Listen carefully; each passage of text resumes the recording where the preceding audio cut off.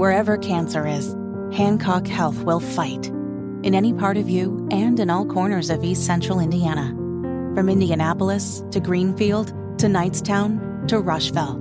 From hospital rooms to family rooms, we fight. With technology and medicine, with care backed by the wisdom of Mayo Clinic. For you, for your family, and for your future in Rush County. We fight cancer here. HancockHealth.org/cancer. We both kind of got involved in radio when we were pretty young, Nige. And I think we both worked at the same station, The Bear. 104.5 The Bear, yes. And I got there when it was 93.9, when it was on death's door. Yeah, I think I was still there for that transition, too. I was just a late-night weekend scrub over there. Yeah, I'd worked there for 2 years, 2 long years. But we've each played a lot of John Michael Montgomery songs in our day. You remember John Michael Montgomery, right? She's an 8, she's 9, she's a 10, I know. Right. Ruby red lips, blonde hair, blue eyes. I'm about to kiss my heart goodbye. He's kicking off his farewell tour this month. Says he's not retiring from music, just tours. Quote, I've been fortunate and blessed to be able to do what I love for so many years. Please join me as I say goodbye to road life. Oh. Okay. So is that different than like what the Rolling Stones and Garth Brooks do when they have like these farewell tours year after year? If he comes out and says, look, I'm still making music, I just don't want to go out and see your stupid faces anymore.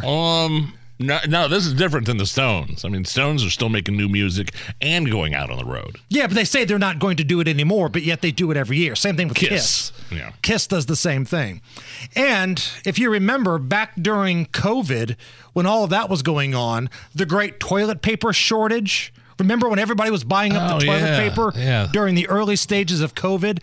Hammer and Nigel Records had a little tribute to what was going on with toilet paper, inspired by John Michael Montgomery. Yeah, well, I checked Food Line and CVS for some baby wipes or even some Depends. But to my surprise, there were empty aisles. They're sold out of toilet paper, wouldn't you know? That's my last 2 stops, nowhere left to go. My CVS receipt will last me through the night, but there's 13 days till I resupply.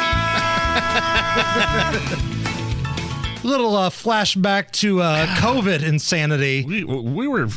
People were insane back then.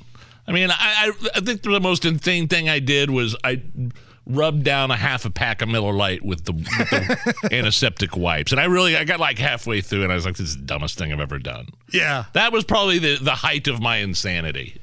But the toilet paper thing I really just didn't get.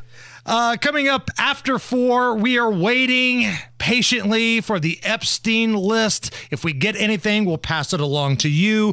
On the way, the interview with the attorney in regards to the Greenwood Mall shooting.